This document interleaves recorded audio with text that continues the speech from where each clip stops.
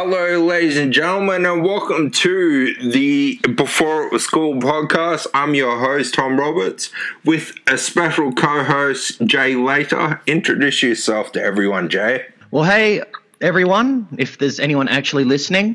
My name's Jay Lajtar. I'm an amateur stand-up comic living in Orange, so like the absolute central hub of pretty much fucking nothing. And yeah, I've known Tom for be going on like almost 20 years now, wouldn't it? No, it wouldn't be that long. No, Probably about 15. About I've 15. known you since I was like 12, but yeah, since I was about 17. Well, I'm sorry that you're aging quicker than me. That's not my fault. You're older than so me, probably motherfucker. Yeah, but who's the one in the wheelchair, honestly? Oh, yeah, fair enough. Okay, as everyone knows, we've known each other a while, so I will insult Tom left, right, and center, but it is all done with love. Yeah, I don't take it to heart very much. I cry myself to sleep, but that's another issue altogether. Well, just as an example of how long our relationship's going, I think it was actually my first comedy gig. Tom was the stage manager for it. Yeah. And I actually wrote a joke as I was walking on stage about Tom, just saying, oh, Tom, the stage manager, he's one of my best mates. He's really, really funny too. He's even funnier when you push him down the stairs. It's great because everyone in the audience is like, oh, is that funny? They look over at Tom, see he's pissing himself laughing, and they're like, oh, shit, it's okay. He can make that joke. The person he's making fun of is laughing. It's okay. Excellent. Okay, so I've created a brand new intro for this show. Those who listened to my last podcast, the Full Metal Lockdown podcast, would recognize my style. Anybody that's ever listened to my music, which I think is absolutely shit, would recognize my style. But here's the new intro. Welcome. Welcome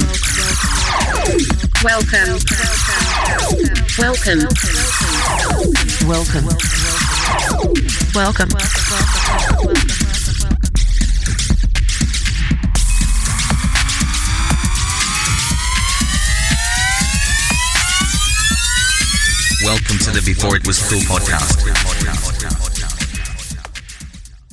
Okay, ladies and gentlemen, welcome back to the show. I hope you really enjoyed that intro because I didn't. I didn't enjoy it either, mostly because it didn't come through on the interview, so I couldn't actually hear it. So I can't say whether it was good or bad. I'll just say it was definitely an intro. Oh, excellent. But I'm a self-hating artist, so I hate everything I do, like completely. Even your kids? You made them. Yeah, but they're not art. They're just smarter than me. True. Can walk better too. Alrighty. The first thing we're going to talk about, I should run people through the structure of this show. It's a co-host show, which means that Jay is going to be available through the whole show, not just an interview segment. So I've got someone to bounce off of, which is one of the drags of doing a solo podcast, that you don't have anyone to bounce off of. Now, that's one thing that I find, like, listening to one person talking and only getting one opinion, it is always so boring. And like having someone to bounce off is really good, especially someone who's a little bit random. It'd be the nice way to describe me. And so we are going to go on tangents. I am going to get distracted. Tom will probably just come along for the ride thinking, holy shit, why'd I get him on for the very first one of the Before It Was Cool podcast? But enjoy the ride. Yeah. I should point out that this is the second interview I've done, and it will be the second episode. Oh, fine then. Yeah, I'm sorry you don't get that golden spot. Someone nabbed it before you. Nah, it's all good. I don't have any star power behind me, and I'm sure the other person was a bit more famous than me.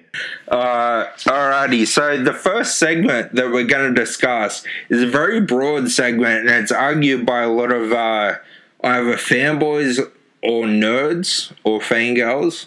The first segment is Marvel. The first thing we're going to discuss is who's the best person that ever played or plays currently Spider-Man. Okay, so like I know this is argued a lot, and I will actually I'll say Tom Holland in an instant.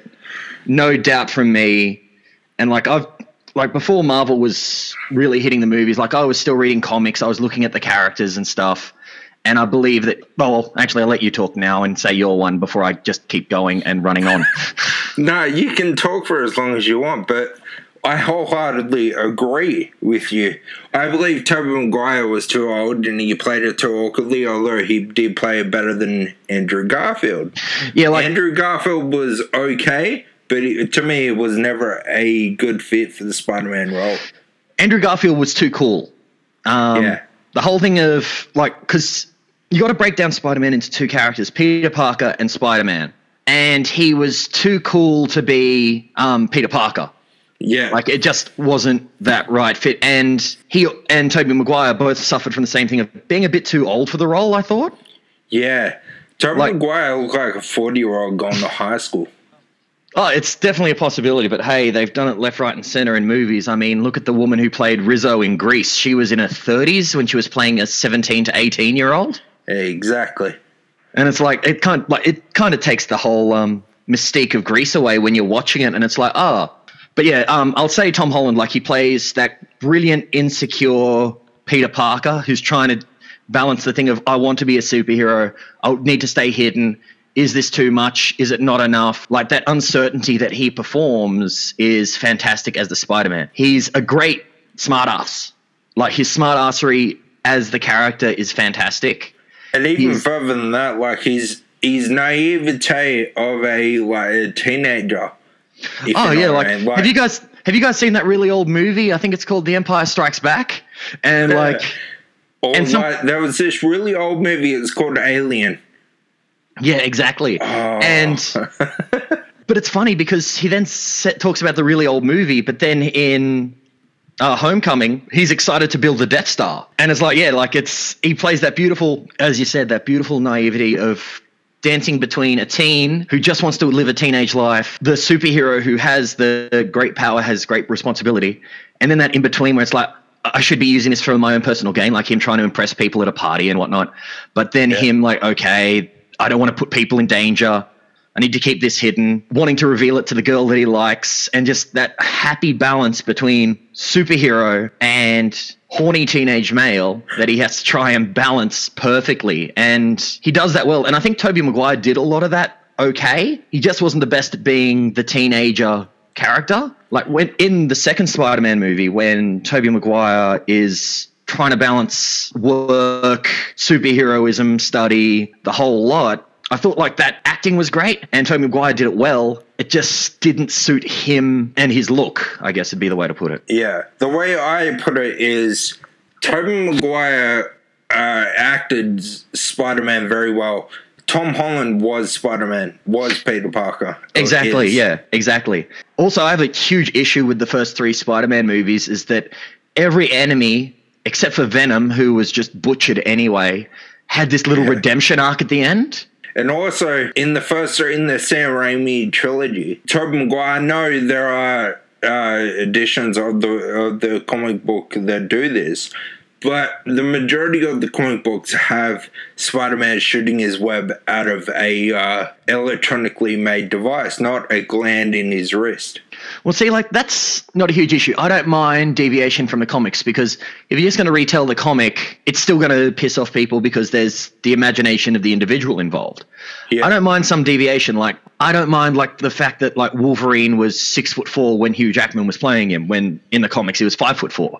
Yeah. I don't mind a lot of that stuff. And the deviation there, Drax not being actually a human, because in the Guardians of the Galaxy comics, Drax was a human who got superpowered to try and kill Thanos. And all that sort of stuff. I don't mind deviation from the comics. I don't even mind deviation in the comics. The fact that in X-Men over the last few years, they've done where they brought the very first class of X-Men to talk to their future selves sort of thing. And you find out Bobby, a.k.a. Iceman, is actually gay. And I don't have an issue with all that. In the end, you need to make new stories. You need to keep building. If you want to keep doing the same old thing, just read the same thing. It's if you go up to someone and tell them about, say, The Stranger, where you sit on your hand until it's numb before you have a wank, they're the kind of people who just jerk off in the mirror every day because that's what they do when they don't want to try anything exciting. Fair enough. And also, credit to Anthony and Joe Russo, who were the ones that decided to put Tom Holland in the role. They saw him read for the role, and they thought, well, like, for the first time ever, we're going to put a teenager in the role of the teenager. Yeah, and you saw that in his place. Like, I don't know if Tom Holland's a comic nerd or anything, that he had that sense of wonderment being there. Yeah, exactly. Like someone who really digs who grew up or really enjoys the subject matter, and he's in there, and it's like, especially in the Civil War fight, he seemed like a wide-eyed teen, like, oh my goodness, there's Captain America, oh my God, and just getting that excitement. And he portrayed that really well, and it just came across so natural. I would not be surprised if he was actually that wide-eyed teen. There was an interview with the Russo brothers later on after Endgame, and they were talking about him walking around the Civil War set just afraid to go near Robert Downey Jr., afraid to go near Chris Evans, because he was like, but they're superheroes. And I'm like, dude, so are you now. And he's like, yeah, but they are superheroes. Well, yeah, like Tom Holland had a pretty decent acting career before this, but this is what's really brought him into the limelight. Whereas the other two were a bit more established as well, which will do that. It's like, I've had comedy gigs where I've been lucky enough to perform with some very established comedians, and I've just been like wide-eyed, just like, oh my goodness, I'm turning into a fanboy. I'm going to giggle a little bit if they talk to me. And I'm sure you've been the same when you've been discussing music and stuff like that with established musicians, or when you met the Chili Peppers. Pretty much. Although I kind of realized the more I progressed in my career, the more, if I don't talk to these people, nothing's ever going to happen. Yeah, so, you do need to make that first step. And also to all the detractors of Tom Holland out there, they're going to learn to shut their mouths when Tom Holland finally gets to share the screen with Ryan Reynolds, and Deadpool and Spider-Man get to bounce off each other. That will be an absolutely if they do it, I haven't heard any confirmation, but would happily jump on it the moment there is. Deadpool the other thing 3 has been confirmed, and it is joining the MCU. Oh, God, my erection's so big right now. And it's getting an R rating because it's being released through the Fox subsidiary. Well, even then, they can do it through Disney now, because they've got that whole Star sort of thing. Well, Disney owns Fox. No, yeah, true. It's more a question of what won't they own by the end of the next 10 years. I wouldn't be surprised if, like, Disney becomes the next, like, one of the next presidents of the United States, to be honest. Yeah, it wouldn't not surprise me. But we were about to say something. Like, the other thing I'd love to see with Tom Holland as Spider-Man is when, like, emphasis on the if they do a little bit of, not so much retconning, but prequeling with the whole Venom symbiote, and somehow we get to see Spider-Man with the Venom symbiote and see the anger shift. Yeah. I'd love to see him become a lot angrier as a character rather than emo dancy pants. God, that was crap. Yeah, they've kind of, there is no confirmation, but they've alluded to the fact, because we should point out to listeners, Disney does not own the Spider-Man character. They are leasing him, for lack of a better term, from Sony. Sony owns the Spider-Man character. That's why they're releasing the Venom series. That's why they've got the Black and Silver movies in the works. That's why they've got a bunch of other things in the works. Morbius is a part of that, or is Morbius still owned? Yeah, Morbius is a part of that. And the jury's still out. I think Jared Leto kind of put a damper on his comic book outings with his turn as the Joker. Yeah, but the thing is, you can say that, but then you can look at, okay, let's look at Ryan Reynolds as Green Lantern. Let's look at Chris Ryan Evans. Reynolds in R.I.P.D. I enjoyed R.I.P.D. I thought it was just good, dumb fun. But R.I.P.D. isn't like a mainstream one. But it was still a comic book character. Oh, yeah, but it's still, as I said, like not mainstream enough to really dampen that. Like most people saw R.I.P.D. with no knowledge that it was a comic book movie, whereas Jared Leto is the Joker. Everyone knows the Joker's a comic book character. Yeah. And like Ryan Reynolds, as I was saying, is Green Lantern. That movie, like Ryan Reynolds was great in it. The movie itself was shite. And then there's others like Chris Evans as the Human Torch. Yeah, but to be fair, the first Fantastic Four was actually pretty okay. I think it had okay casting. I think it was meh. The rest of it was okay, very average at best. That's what I mean by pretty okay.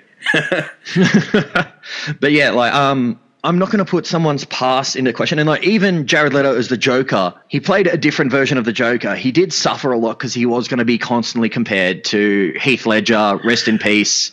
Amazing performance. Phoenix. And Joaquin Phoenix was afterwards, who then did a bit more of a prequel Joker and a development of the Joker. This Joker didn't have enough screen time to properly get character.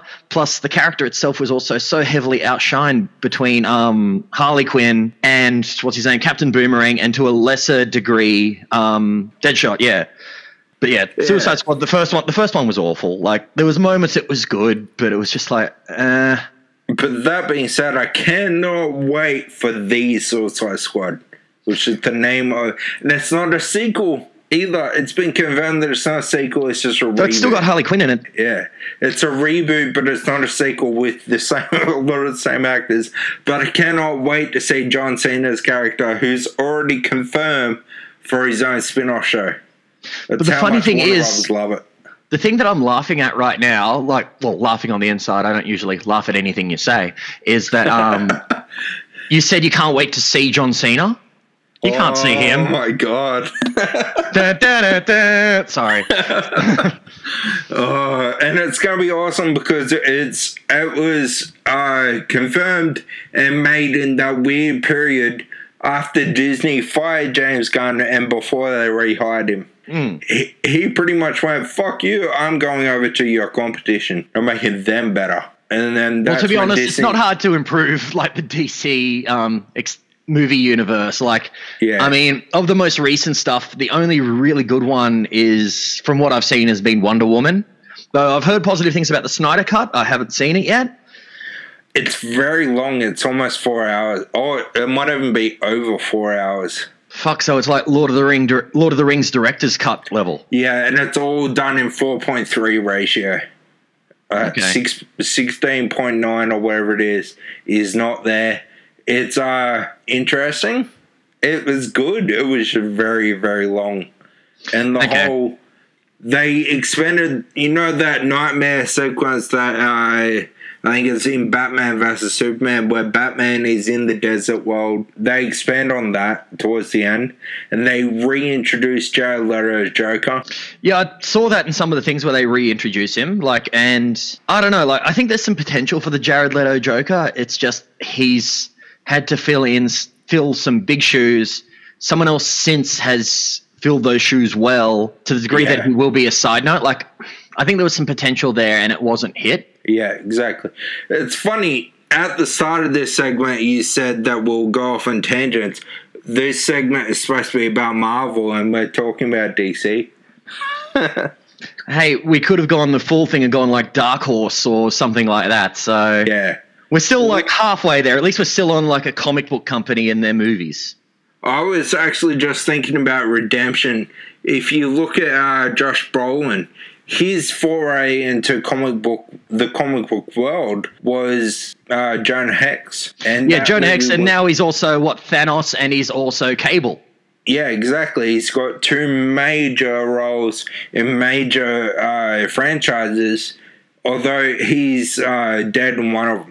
Yeah, well, one thing I'd actually love to see with the whole Marvel universe. So Josh Brolin, he played two in separate things, but they're probably going to get slowly pushed back together. I'd love to see him almost take on the Stan Lee role, and he gets a cameo where he plays another character in a heap of different movies coming forward. Yeah, I reckon that role, because the rumor was that he was going to be a Watcher, because you got to see him in... We're talking Stan Lee or... Yeah, Stan Lee. Yeah, Stan Lee, yeah. We got to see him in Guardians 2, and he was talking to the Watchers, and he was giving a rundown of every Marvel film that he ever cameoed in, which is every single one, until the point that he died. And the rumor is, because he's now been in 4 Marvel movies, is Matt Damon. Yeah, that could work as well. He's on the set for Thor 4 or whatever. 4. Oh no, sorry, I had a different thing. And then he's also in he was in Deadpool 2 as one of the hillbillies that are talking about wet wipes. Yeah, exactly. It's him and who was the other guy? What's his name? I can never remember his name, but he's from Firefly. Yeah, he's from no, I thought I had his name, but I don't. He's also in like A Knight's Tale. He's a great actor, very underrated. Dale and Tucker versus Evil. Yeah, it's a great movie. Yeah, he's in a lot of stuff, and I wouldn't mind seeing him get pushed a little bit more as an actor, because he is really good. He's even in the Transformers series, the Michael Bay verse, where he's the protector of what's his name? The guy that's also in Mr. Deeds that likes feet. The secret agent, he's his protector sort of thing, and he's great in all of those roles. Exactly, he's very underutilized. Just for clarity's sake, for momentum's sake, we should probably move on. Who will lead the next Avengers? Who will the next Avengers level villain be in the MCU?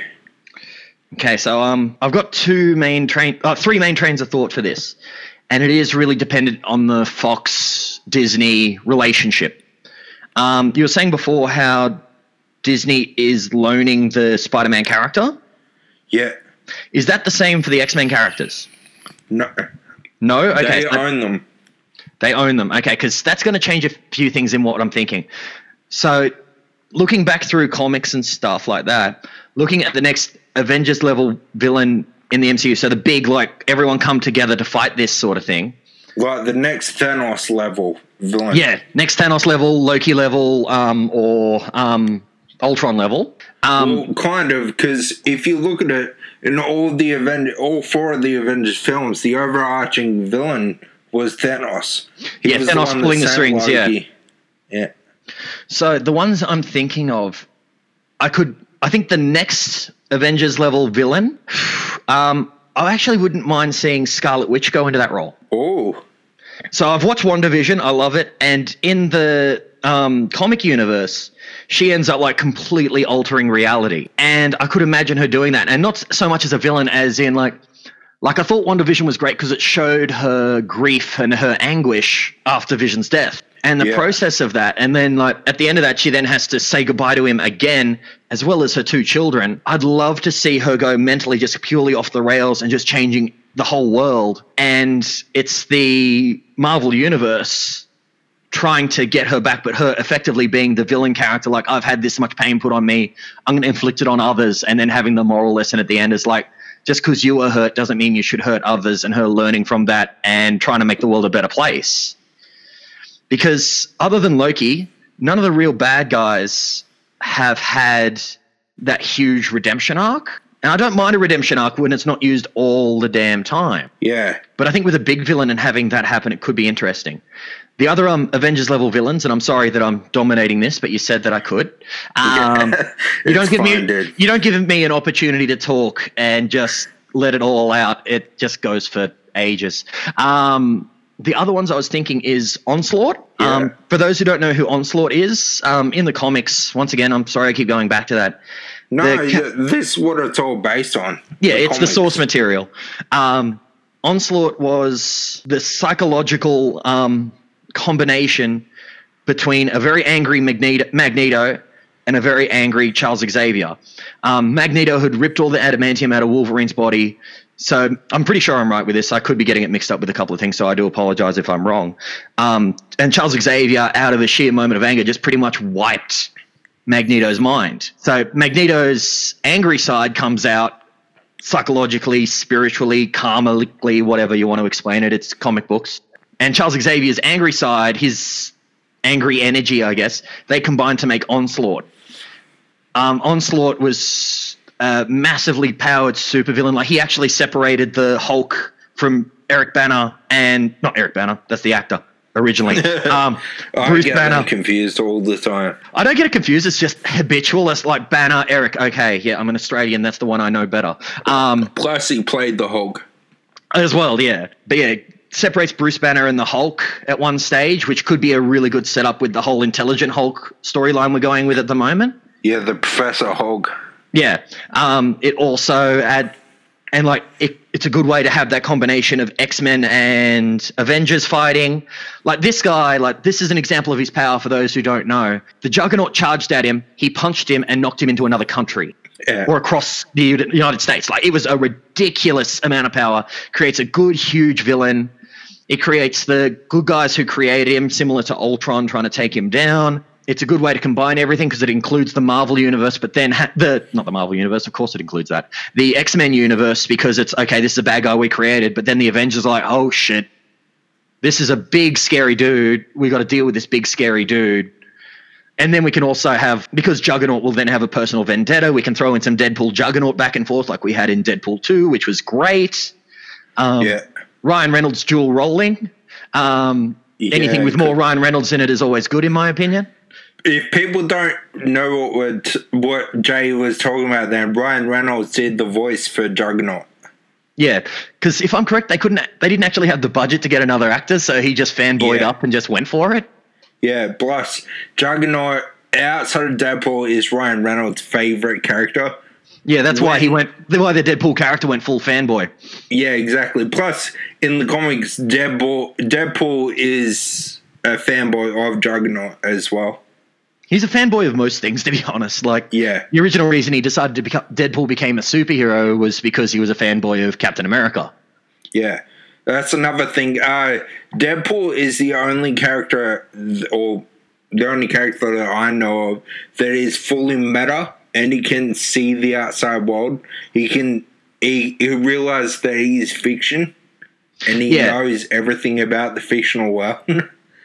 Oh yeah, like there's a whole series of comics called Deadpool Kills Deadpool. No, Deadpool Kills the Marvel Universe, where he pretty much goes around killing all these heroes and then eventually kills the writers, which it's a great read. It is a lot of fun. But another character who actually knows about the comic universe, I believe, if I remember correctly, it could be, but that's She-Hulk as well. See, I don't know much about She-Hulk, so I'll have to learn more about her.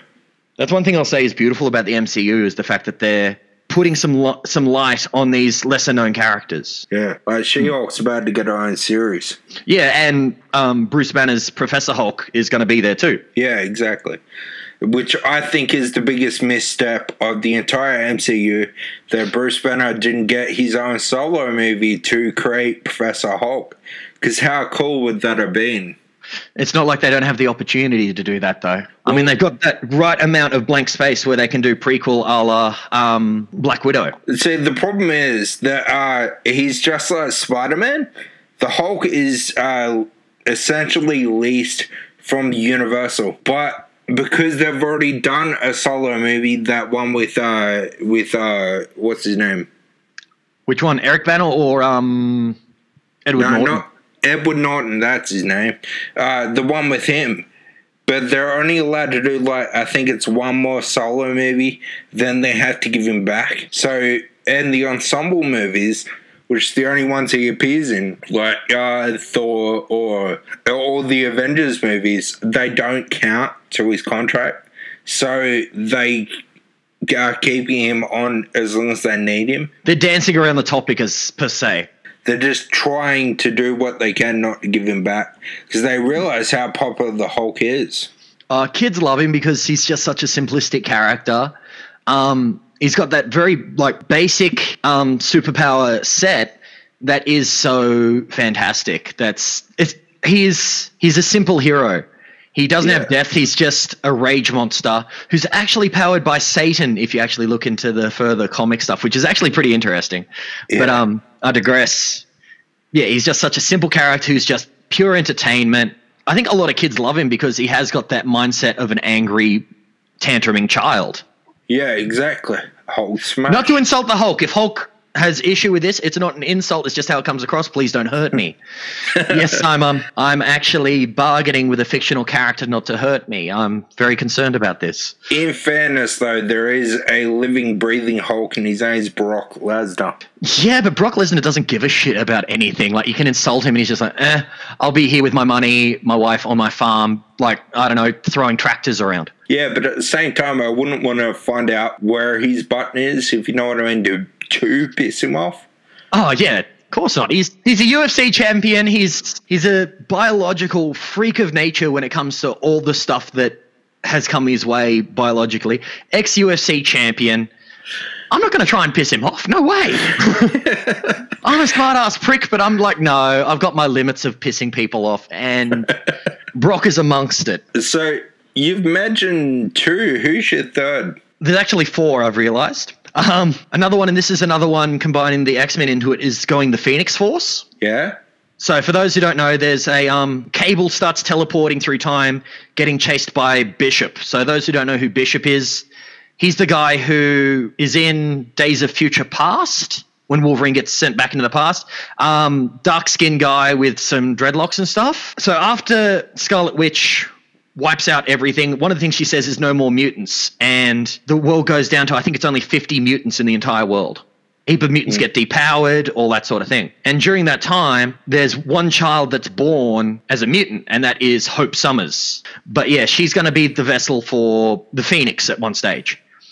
Cable's trying to protect her and just keep and go through time. Bishop's chasing after her, and it creates the X-Men versus Avengers storyline in the comics. However, the Phoenix Force ends up not going to her and ends up possessing 5 members of the X-Men being...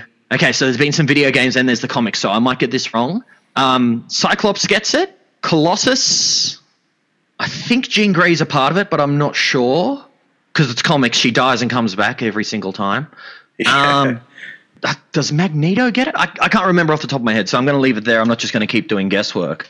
But, and it creates this new sort of thing. So it begins as X-Men versus Avengers, and then majority of the X-Men join up with the Avengers to fight the Phoenix Force. So it could create a good 2-movie sort of deal of development, and then into that, similar to Endgame and Infinity War. Yeah. The other big bad guy, and I don't think it's going to happen, but I would love to see it just because I'm a big fan of a lot of the characters involved, is Null, the symbiote god, also known as the King in Black.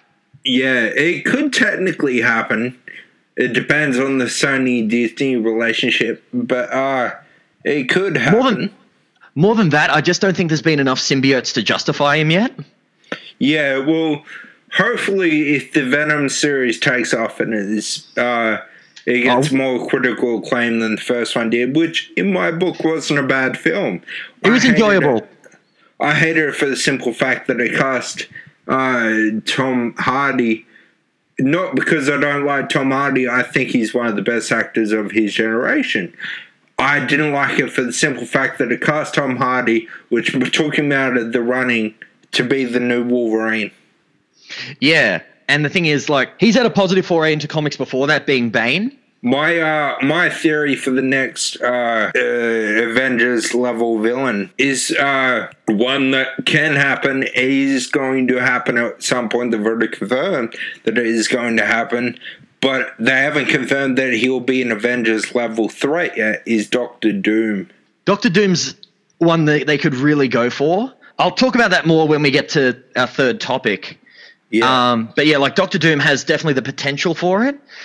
And he's done that happy mix between like anti-hero, well, not so much anti-hero, but just kind of neutral character through to villain. And that does have a lot of potential. And the fact that they are incorporating a lot of magic into the MCU between Doctor Strange, between the Scarlet Witch, they have a lot of potential to do that. And I think it could really work. I do like your idea with that. I'm just wondering if the Doctor Doom characters just, I don't know, that first Fantastic Four has hurt a lot of the characters. He was also in the second Fantastic Four and in the Fantastic Four remake. My fear is that the character is burned out. Like, he is, I know that. But at the same time, he's one of the, if not the most iconic Marvel villain there is, outside of a few others. But my thing is, in Endgame, Captain America retired, and the Falcon and the Winter Soldier have confirmed that he has passed away. I haven't actually watched the series yet, so thanks for that. Oh, that's a minor thing you have to read between the lines. It's not really a spoiler. I could give you some spoilers if you want.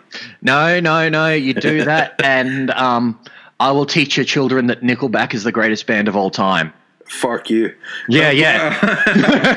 I also want to point out anything that we're saying, if it is a spoiler for you, I'm sorry. The stuff we're talking about is weeks to decades old. If you don't know it yet, that's your fault, not ours. And furthermore, if I've just insulted anyone that's a Nickelback fan, you deserve it. But yeah, my point is, at the end of Endgame, when Tony Stark died, when Captain America handed his shield over to Sam, there was no one left to lead the Avengers. And I was racking my brain trying to figure out who the fuck can lead the Avengers. And I thought to myself, Mr. Fantastic. He's got the money of Tony, he's got the brains of Tony, he's got the integrity of Captain America, and the only way to bring in the Fantastic Four. If you've read enough of the comics, Mr. Fantastic is a really toxic character who I don't think, and he was never actually a good leader. But this is going comics like, and if what the rumors are saying are true, they're going to actually put Captain Marvel as the new leader. Yeah, but no one wants that. See, I like Captain Marvel as a character. I think she's a great character. Oh, yeah. As a character, perfect, but Brie Larson is shit. I'm not saying one thing or another. I enjoyed the movie.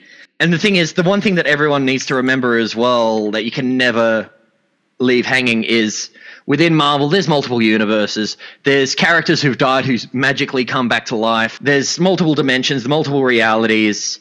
You've got characters who actively hop through those realities and change things, who have the ability to. I wouldn't be surprised if we saw Captain America and Iron Man make appearances in the future, either as cameos or as something greater. But I think that'll be further down the line. In a meta version of the world, Robert Downey Jr. has got, I think, one more movie, and I think that is Black Widow. I don't know. I think he makes a cameo in that. Mm-hmm. And Chris Evans has 3 more movies on his contract. So he's going to, at some point, make cameos. Yeah, absolutely. What's his name? Sebastian, the guy who plays Winter Soldier. Stan Sebastian? Yeah, that's it. He's got the largest contract out of them all. He had 16 movies when he signed up. Yeah, great. That's the first Captain America. Really? No, I think there's still someone who has more in his contract, and that's Samuel Jackson as Nick Fury. Oh, yeah, but like Nick Fury makes cameos in the movies. Oh, I know. Though the other guy actually has to do all the movies the whole way through. But that includes the TV series. Yeah. That being said, Nick Fury was a major player in a lot, like, Avengers 1, Captain Marvel. Like, he had enough in there, but yeah, that like... And Iron Man 2. Yeah, Iron Man 2. I think that's it off the top of my head. Like, other than cameo appearances. Yeah. But yeah, where he's a major character who, pushes the plot forward rather than just like, look, it's him saying something. Considering Samuel Jackson, usually you'd expect it to be a motherfucker. But, I love that, the end credit scene at the end of Infinity War. He goes, and then he disappears. Yeah, it's a much more amusing way to get snapped out than Spider-Man's heartbreaking one. Yeah, which I've heard so many people over the years say that that's not the way Spider-Man should have gone out. The crying in his arms and pleading to Mr. Stark that he's fine. And I'm like, but he's playing a 16-year-old boy. At 16 years old, what are you going to do when you know you're about to die? Yeah, you're not going to turn and go, fuck it, and pull out a bag of cocaine and snort that or something. Yeah, exactly. Like, he's 16 years old. Like, I'm juvenile. Well, you're not juvenile. That's the issue. But the thing is, like, and a big prop to that scene is that Tom Holland actually was just told, you have to act like you don't want to go. That's the only direction he was given. And then he did that and broke hearts everywhere. Exactly. And to me, that's what Spider-Man would have done. He goes to his hero who he believes can fix anything, and it also created motivation for Iron Man to do things. Iron Man then has a kid of his own, feels that love, and then understands it greater. Yeah, exactly. And doesn't want to lose that again. It's beautiful character development for both characters. Exactly. And funnily enough, in the same movie, the Dave Bautista's Drax, in the scene where they meet the Guardians for the first time, and Star-Lord goes to Iron Man, where is Gamora? And Iron Man I'll go you one further. Who is Gamora? I'll go you one further. Why is Gamora? Dave Bautista thought of that on his feet. Well, and on his the back. Russo brothers decided to leave it. It was an amazing thing, and it is just so Drax. It is so appropriate. Like, I will say, like, Dave Bautista as a wrestler was awesome. Dave Bautista as an actor was until he became Drax, and he does Drax perfectly. Thank you for changing my mind, Mr. Batista. I'm saying this with all respect. You have done that role justice. You have been amazing. I want a Drax spin-off movie.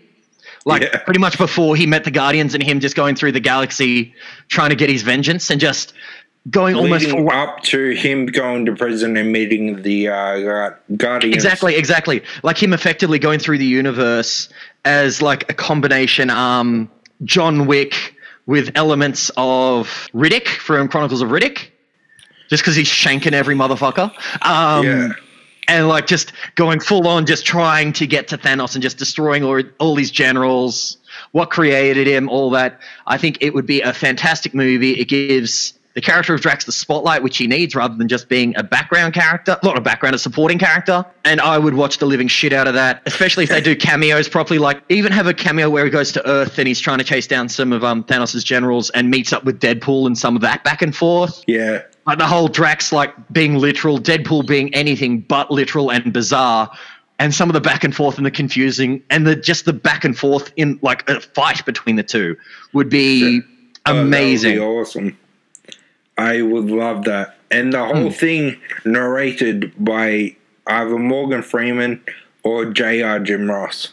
That would just top it off for me. Well, yeah, having the Jim Ross element. What I think they'd be better doing is not having like it narrated, have that fight, but then have a special like thing on the DVD if anyone buys DVDs anymore. Of having like, instead of having like the like not just the director's commentary, have the wrestling commentary. Yeah. Like, oh my God, what a forearm. Yeah. It's like Deadpool has lost his head. By God, that man, didn't have a family, didn't have much, but had a very beautiful wife. Oh, wait, he's reattaching the head. It's okay. He's back in the game, folks. Like, it could be, there is so much potential of Drax just going full brutal, not giving two tosses. Yeah. And just the Deadpool shenanigans adding so much more humor to it. And Deadpool being able to, like, calling Dave and Drax going, what are you talking about? I am not Dave, I am Drax. But once again, for the sake of moving things along, we're wasting time. Third and final topic of the Marvel segment. Who should play the next Fantastic Four and the next Wolverine? Okay. Which is the harder one of the two for me. Me too. Like, I can't actually think of someone I want to play Wolverine as yet. I thought of two, and one of which cannot happen. Yeah, one of them was Tom Hardy, was it? Yeah. And who was the other one? Travis Fimmel from Vikings, the Australian. Played Ragnar Lothbrok. Oh, I really like that idea. Because he's short, he's stocky, and he can be an angry motherfucker. Oh, yeah. Actually, you know what? I'm going to agree with you on that. I would love to see that. I think he could do it really well. I think he'd play it off really well. He just has to try and... contacts on him. Sorry? You would have to put contacts in his eyes to cover up those blue eyes. Absolutely. And he'd have to try and be a lot more angry and sulky. Yeah, which you can do. He showed that in Vikings. Oh, yeah, absolutely. But to be honest, like his body... But with the guy who played, what's his brother's name? Oh, Rollo. Yeah, Rollo's like character almost outside of like the rapey issues. But with Ragnar's body sort of thing, that would be the perfect Wolverine. Because Rollo was a berserker, and that's a lot of Wolverine's character. But then you've got the thinking side, which Ragnar would go well. But anyway, I love that idea. I would go with that. I couldn't think of one personally because we were spoiled with Hugh Jackman. Yeah. But I'm going to say, like, I agree with you 100% there. That has a lot of potential. In my view, Hugh Jackman, as far as the films go, will always be Wolverine. It is his role, and you can't really replace him. But if you have to go closer to what the comic books call Wolverine. Create a slightly different character, like one that's a bit more accurate to the comics and one that will still stand out. Like what we were saying before, like so many people said that Jack Nicholson will always be the Joker. And then along comes Heath Ledger and he created a very different Joker. Yeah. And then everyone said, Heath Ledger owns the Joker role now. And then you got Joaquin Phoenix, who's like, okay, maybe he owns it. And you got to make it your own and not make it just a copy. Yeah. And that is such a huge issue. Is still trying to recreate his version of the Joker. He did say that Suicide Squad would have been much better if the director was allowed to keep the original vision and Warner Brothers didn't step in and change everything. And the Joker character would have been so much better. That being said, just a quick add, another Joker character who has been amazing is the multiple Jokers in Gotham. Although they weren't, was it Gotham, but they weren't actually called the Joker? They weren't allowed to because of copyright reasons. Yeah. But it was like, wow. Like, if it walks like a duck and quacks like a duck, there's a high chance it's actually a duck. A swan? That depends if they're babies, but that goes into fairy tale levels. But no, I love your thought for Wolverine. I think it's fantastic. I hadn't even thought of it, but I love it. I put a lot of thought and energy into that. Obviously, in my book, Tom Hardy is Wolverine. Like, the way he is now, he's got that hunched over angry look. He can act very, very, very fucking intimidating. And he's got that the expertise to run a franchise like that.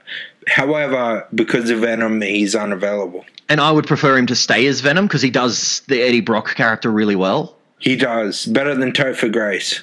Ugh, poor Topher Grace. Topher Grace could act. That's the unfortunate thing. Yeah, I liked him in that 70s show, and I liked him in a few other things he did. I really, really liked him in Predator.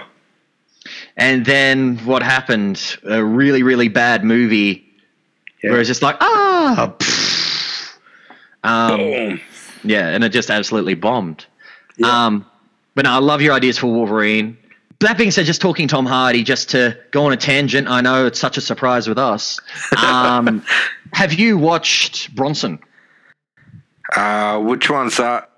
It's Tom Hardy playing... Oh, about the prisoner. Yeah. Yeah, I've seen that several times. Oh, amazing movie. I was just wondering if you'd seen it. I loved it. He should have been nominated across the board for that. It was too small a movie to get that, unfortunately. Yeah, unfortunately. Like, if people look back and give it, as not a posthumous because he's not dead, but a retcon, I guess, it could get it. But yeah, it's never going to. But yeah, he was amazing in that. Anyway, Fantastic Four. So I've got a list here of the actors I'd like to see for it, but I want to give a bit of context for it.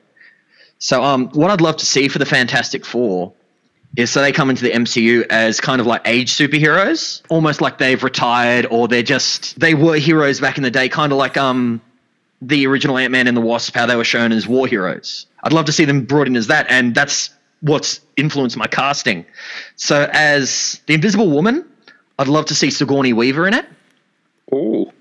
Strong female character, strong female actress, well, rather than a male actress, I guess. Strong female actor. Mainly using the look she had in Galaxy Quest for it. Obviously not the boobs out, but like the hairstyle and stuff. I think that would be fantastic. The Thing, I've got to go back to Michael Chiklis. Yeah.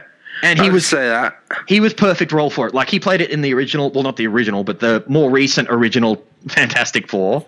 And he was great. He was great. He was perfect for it. Just so everybody knows, there was a really, really shit version of the Fantastic Four made in the early 90s. There was also a really shit version of Captain America made in the early 90s. And Spider-Man. And Spider-Man. I'm pretty sure there was an Iron Man too. I don't think Iron Man was done. There was the old Hulks and Thors around the era of Lou Ferrigno as well. Yeah. But yeah, seriously, if you want a good drinking game, watch those movies. Every time they say a piece of cheesy dialogue and you cringe, you have to take a drink. You're going to get fucked up. Oh, the amount of drinking you do makes the movie much better. Okay, and here's the two really interesting ones.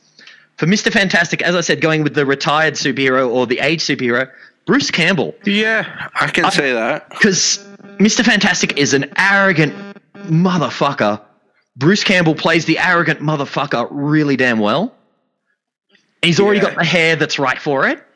He's got the chin. Like, the chin makes anything better. And, like, the way that he would, like, in the comics, that Mr. Fantastic would push his wife aside sort of thing. I think Bruce Campbell would be able to play that really well. And then bring a little bit of Ash into the MCU.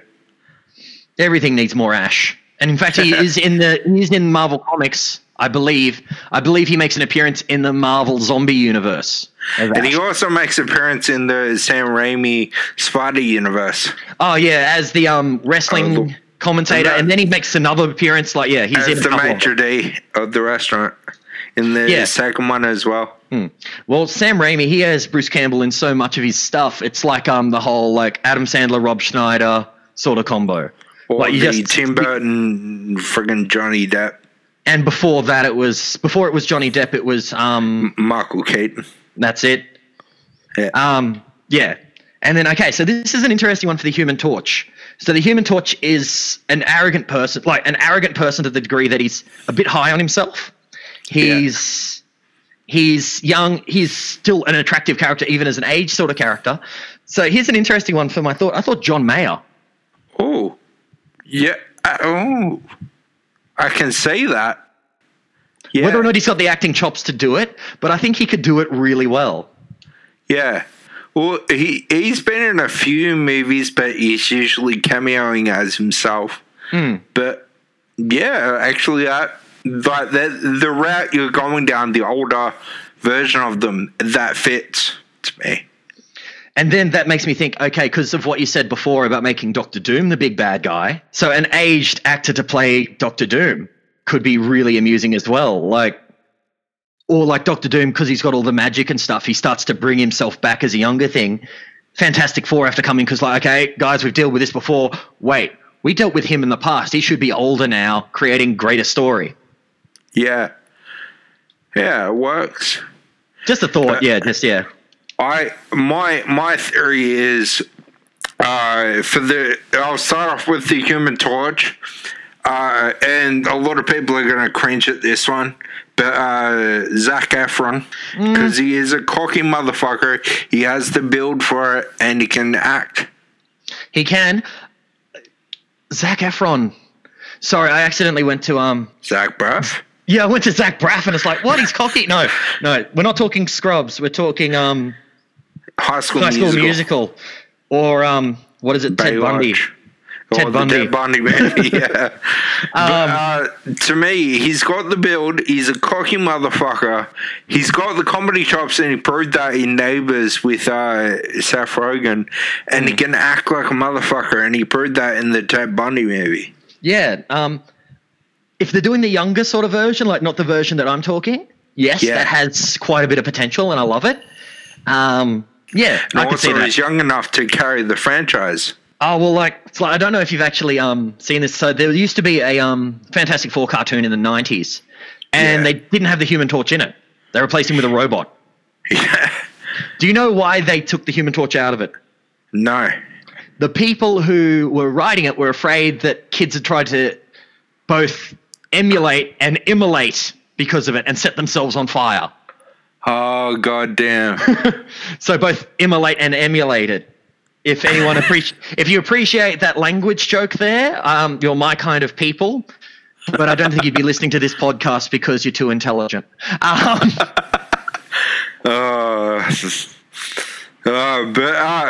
The reason why the MCU is working so well is because people like you, people like me, people like my siblings, people like your siblings or sibling, people our age group, we watched all this in the 90s in the cartoon series. The nostalgia pop. We read all these in the 80s. And when they came out, we were all 18, 19, 20. So, like, we were like, oh, fuck yeah, I want to go see that. Yeah, we're all excitable kids when we see something we like because, well, we have to look to the past because the future has no possibilities anymore. But there's no hope for the future, so let's look to the past at the things we liked then. Yeah, exactly. Except now I can combine them with tequila, which makes me so much happier. But my theory behind what's his name? Mr. Fantastic. What's his name? Reed Richards. Reed Richards and Sue Storm is John Krasinski and his wife Emily Blunt. Yeah, that's a definite. Because the MCU have been begging for Emily Blunt to come in for years. She was the original pick for Captain Marvel, although I don't think she would have fit the role perfectly. But as Sue Storm, and the fact that she is in real life married to John, they would play off each other. Like, look at what's the movie called? Where they have to be quiet with the aliens so I eat them. Don't Speak, is it? Yeah, something like that. Or and there's a sequel about to come out, but they played off each other so well in that movie. And for the thing, it can literally be anyone, because I'm so sick and tired, just like I was sick and tired of the Uncle Ben storyline always playing out until they finally went, you fucking know the Uncle Ben storyline, let's just move on from that and make Peter Parker Spider-Man already. My thing is, I'm so fucking sick and tired of the Fantastic Four origin story. So you can literally bring anyone in as a thing, as long as they've got a decent voice, because it's going to be CGI anyway. And if they go practical with him, they're doing the wrong idea. See, I love practical effects. I'd love to see practical with an element of CGI to just bump it up so that he's still actually acting there with the people, because that creates so much more of a thing. Yeah. Like, like for example, using the Hulk. So what's his name? Mark Ruffalo. A lot of the time was still on set with the suit on. Yeah. And that meant that people could interact with him better. Whereas you see where they do the CGI where they've got like the ball on a stick sort of thing, like the dino ball in Jurassic Park 3, and it looks so much more fake. Anyway, once again, digressing. So you said the thing, you don't mind who, as long as they've got a good voice. Yeah. But see, that's why I also like Chickless. Like, he has a really good voice for it too. But yeah. Yeah. Well, even Chickless coming in to do the voice for the thing would be an excellent throwback as well. But for Doctor Doom, I know he's supposed to be roughly the same age, but I'm thinking about something out of the box here, because I think he can do a really good job of it. Is a man that apparently signed an MCU contract a long time ago and was the original idea to be Star-Lord's father in Volume 2 until they got Kurt Russell, is Al Pacino. Dark hair, you can put the grey back into it and he can go off his fucking nutter as Doctor Doom. Yes and no. Like, I think Al Pacino years ago would have been good. Al Pacino now? I don't think so. Like that, but yeah, like, I see where you're coming from and I can see the potential there. Just, I don't know. I'm not sure about that one. Yeah, it was a bit of an out there throwaway, but no, I think I haven't put much theory into the Doctor Doom character. It was just more focusing on the actual four, the Fantastic Four. But like, it can literally be any actor that fits his, as long as it's not that dude from the originals. Yeah, I get that. Yeah, like, he was an okay actor. I'm just really sick of his shit. No, I get you. And like, that's the thing, when someone's already played a sort of thing and could be a good actor, but you're just sick of them. Yeah. No, I just had a thought, but it was a bad thought, so ignore. So anyway, there are no such thing as bad thoughts, just bad people. I love a lot of your views for the Fantastic Four and Wolverine. Your Wolverine view, love it. I think it's a great idea. If anyone's listening, Tom expects at least some sort of royalty for the idea. If you're not listening and you still do it, we know you were actually listening. Yeah, I wouldn't be surprised if Disney has actually like tapped all the phones in the world, considering they're owning most of the movie sort of thing now. I'm waiting for them to own the news, and they own a lot of the news channels in the States. So, the ABC is theirs. The ABC US or ABC Australia? ABC US. I just wish they'd hurry up and get Mickey Mouse out of politics in Australia.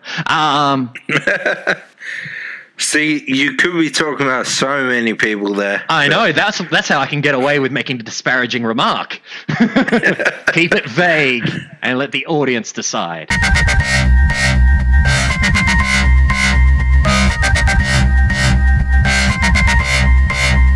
Okay, ladies and gentlemen, so here's the thing. This episode went way longer than Jay or I were expecting, so I've had to split it down into multiple parts. This is just part 1. Part 2 is coming up next week. And there may even be a part 3. That's how long this episode ran. Now, next week we are going to be talking definitely about film, about our favourite movies, about whether 1994 was the greatest year in cinema history or not. And we get into a very large conversation that you're not going to want to miss. So, for Jay Lajtar, I've been Tom Roberts. This is the Before It Was Cool podcast. Go to Twitter, check me out. I'm Tom_Dom89, TOM_DOM89. Or before IWC@gmail.com if you want to email the show and you want to inquire about being a co-host for an episode, or go to our Facebook page, facebook.com/The Before It Was Cool podcast, all one word. Inbox us with any of your concerns or comments on the show, or whether you want to be the next guest co-host on the show, because I'm willing to have literally anyone on. So this has been the Before It Was Cool podcast. Thank you all for listening, whether you're on Spotify, whether you're on TuneIn, whether you're on Google, Apple, or Podbean. It's available on all those platforms and more. And pretty soon, hopefully, YouTube as well. So, once again, goodbye.